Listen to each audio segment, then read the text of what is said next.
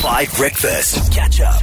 Let's do study finds. I'm really interested in study finds today because studying finds kind of involves something that I would never do, I don't think. Study finds on 5 Breakfast. So team, when you have a house guest, or at least they're not necessarily staying over, but they are at your place, right? And they're hanging out. What percentage of people have told a house guest that they are being a bad guest? So I would never do that. No matter how awful, you could burn my bed, you could up-tip the contents of a toilet on my kitchen table, and I would still somehow never say that you're a bad guest because there's something built into me. I don't know if it's the weird English Anglican politeness that just tells me not to ever say anything like that, to find the no conflict option. But I want to know how many people you think, what percentage of people, it is reported after this huge study was done, have actually and would actually do this. Taba, would you ever tell somebody that they're being a bad guest? No, I don't think so. I don't No have it matter in what. me.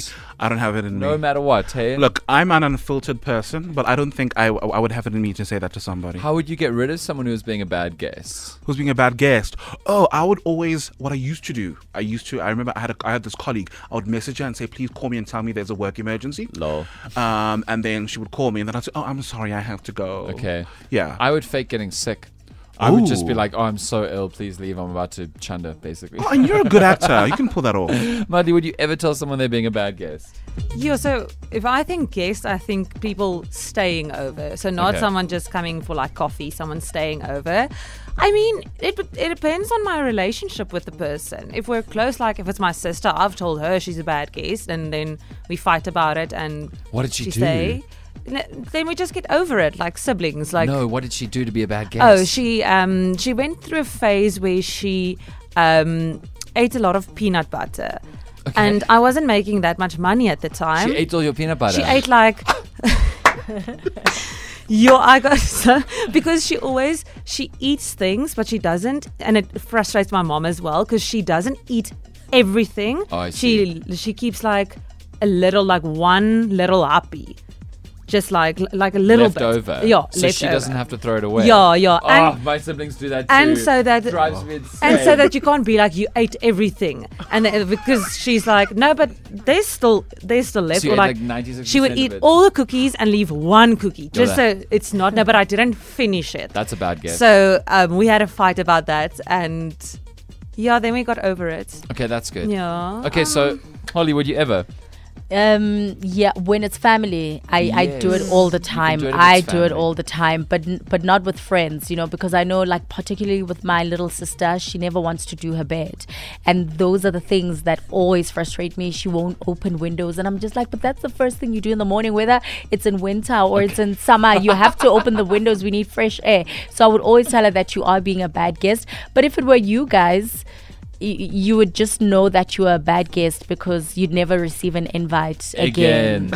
So that's just how it would go down. It's so interesting how there are certain things that we just will not tell other people, even if they're being horrific. You know what I'm Yeah. saying? Okay, Taba, what percentage of people do you think have told people that they're a bad guest? I'm going to say 40? 40%? Yeah. Okay, so we're in the 60%. We're still in the majority. Yeah. Okay. Yeah. Madly, what about you?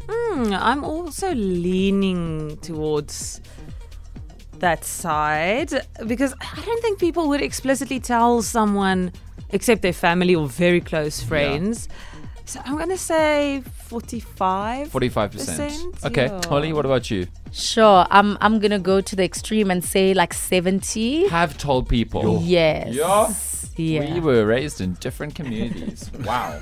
I wanted to know what percentage of people have told people who are staying with them that they are a bad guest. And this just also includes people who kind of come and hang out for an afternoon, And you guys were all, well, not Holly, but you two were all like both very close. But the correct answer is 35%. 3.5-ish out of 10 people have actually said that.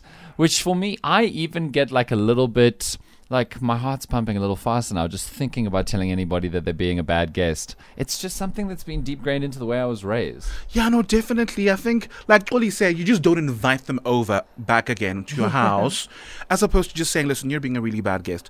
Just count the minutes until they leave. So I just don't invite people over ever because I'm just like, to quote Whoopi Goldberg, although she was talking about the fact that she's never got married, I don't want someone in my house. Which I just think is such a great reason not to get married.